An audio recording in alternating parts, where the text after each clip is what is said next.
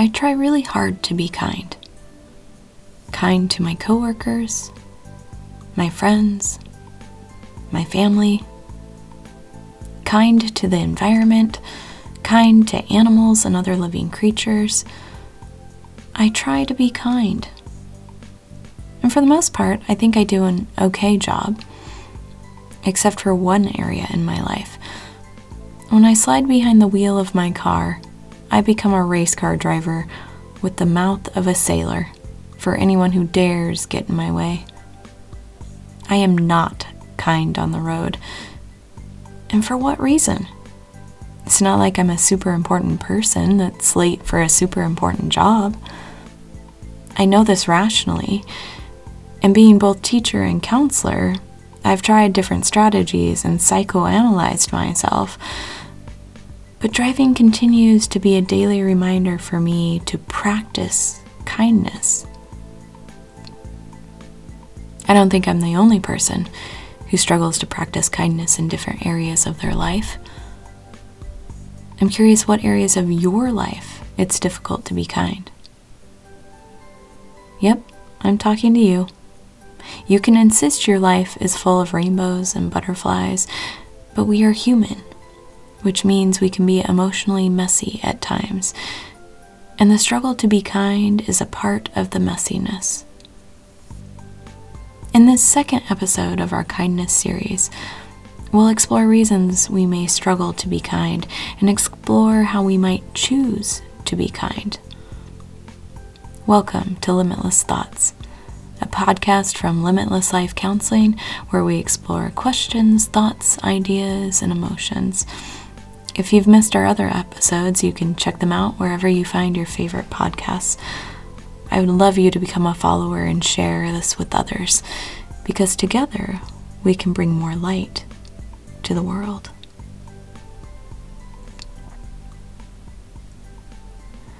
I am not a fan of random acts of kindness.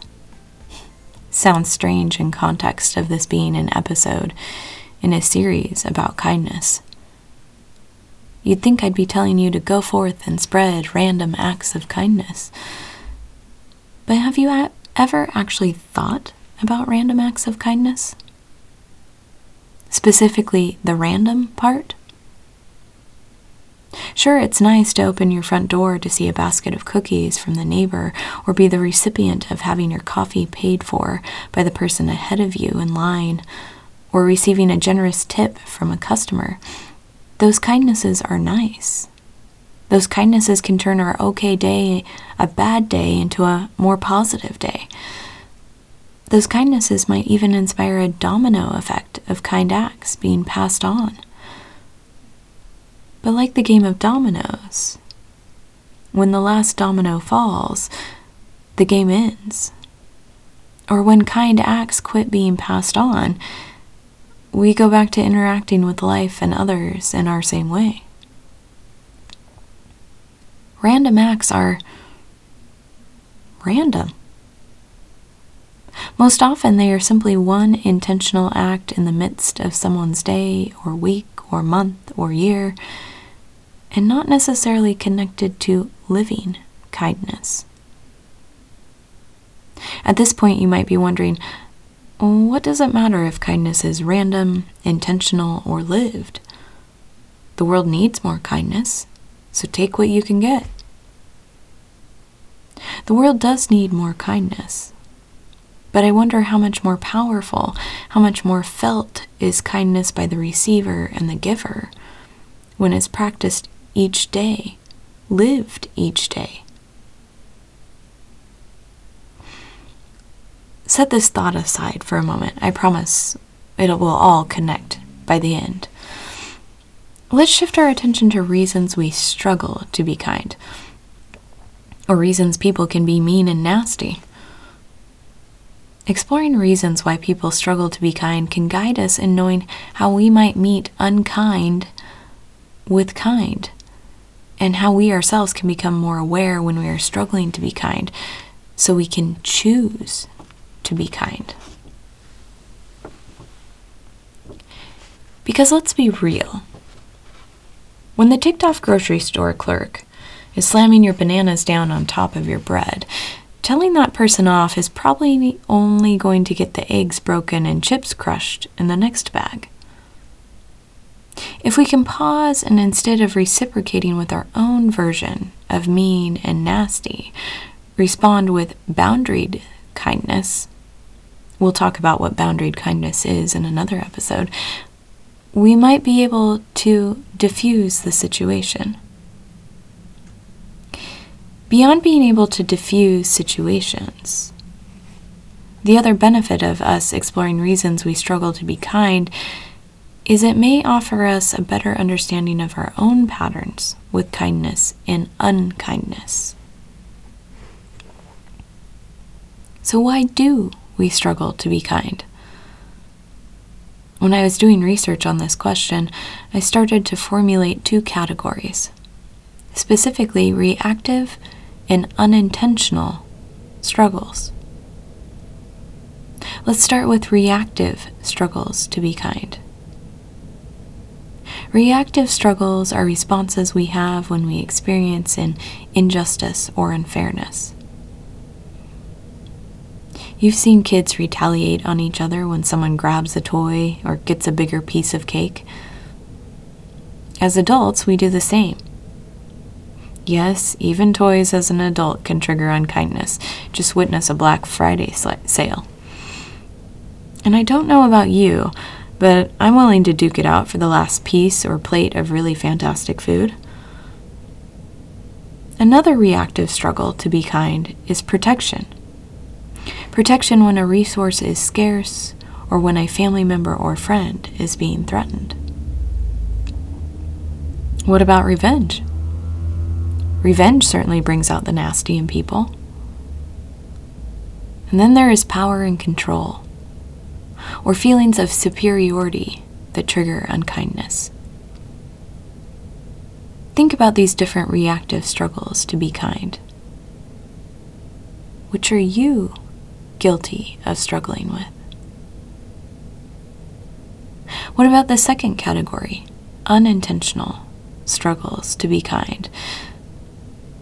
These happen when we have good intentions, but our delivery stinks. It's those situations when we lack awareness, insight, or have assumptions about a situation, a culture, another person's experience. And in our attempt to connect, we unintentionally say or do something that is perceived as offensive and mean. Unintentional struggles to be kind can also occur in our approach when communicating, like being a very direct person, or being a person who only hints at what they need. Our personality quirks, or style of communicating, our cultural background, or even our life experiences can unintentionally set us up to communicate an unkindness despite our best intentions. We could spend another whole episode explaining each of these categories and even psychoanalyze these different struggles to be kind. But I'd rather each of us begin to explore our own reasons for being unkind. Because then we can start to develop an awareness of our own patterns and develop what I consider even more important and more empowering. And that's the awareness of kindness being a choice. When we are in an experience, a relationship, and we feel ourselves at that crossroads of either reciprocating with unkindness or reciprocating with kindness,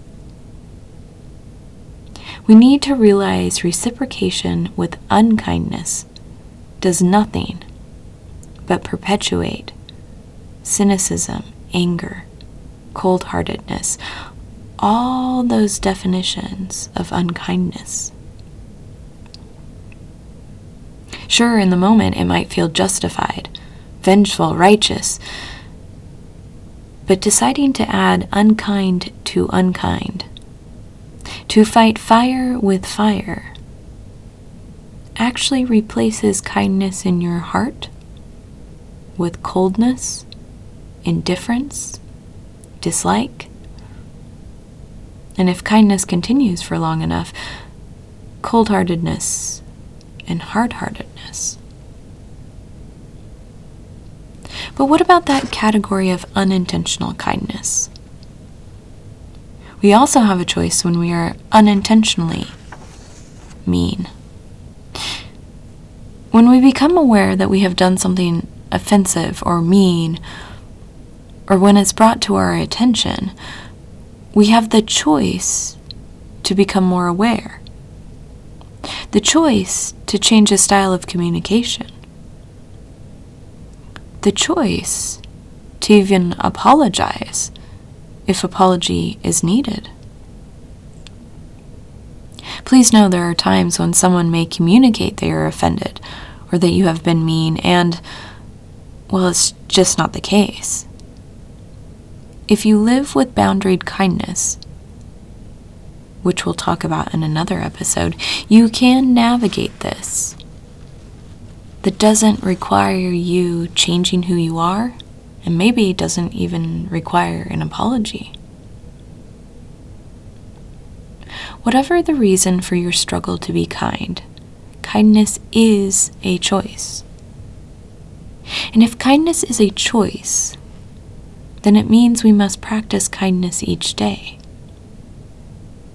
Remember I told you earlier, I struggle with the concept of kindness being random. If kindness is random, it means we are only putting thought into being kind when it's convenient, when it feels good, when someone looks like they're having a bad day. And maybe I'm just playing with words. But what if when we pay for the person's coffee behind us, it's because we are being intentional? It's because we're choosing to practice kindness each day. Because we are striving to live kindness. I've reflected a lot on my behavior behind the wheel. Long traffic lights give me plenty of time to think. And when I've reflected on the reason why I freely use my horn and yell incredibly, shall we say, creative words and phrases at the drivers around me, it comes down to one consistent reason: a need for control. Control because I'm frustrated I'm not able to control the traffic light that has kept me stopped for at least 5 minutes. Frustrated that even though I'm a maniac with my horn and words, I still obey traffic laws, yet the person who just cut me off isn't following those laws. When I say it out loud, a need for control that I can somehow achieve by using my horn and colorful language,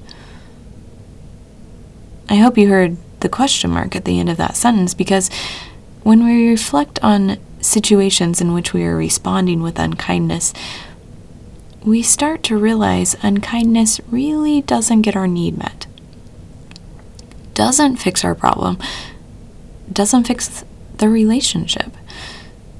And even if we somehow do fix the problem with unkindness or get our needs met with unkindness, it's not a sustainable approach.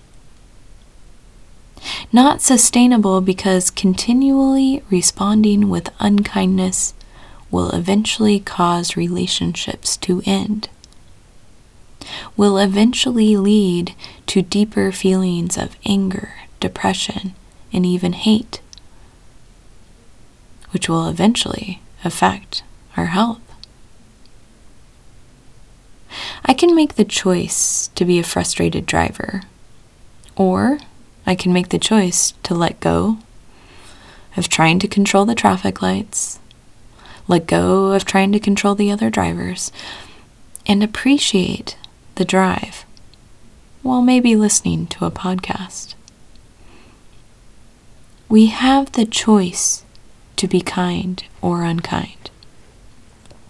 We have the choice to practice kindness. We have the choice to live kindness. What's your choice?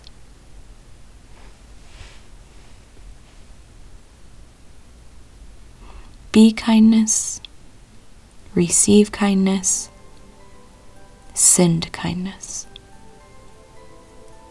Till next time, thanks for listening.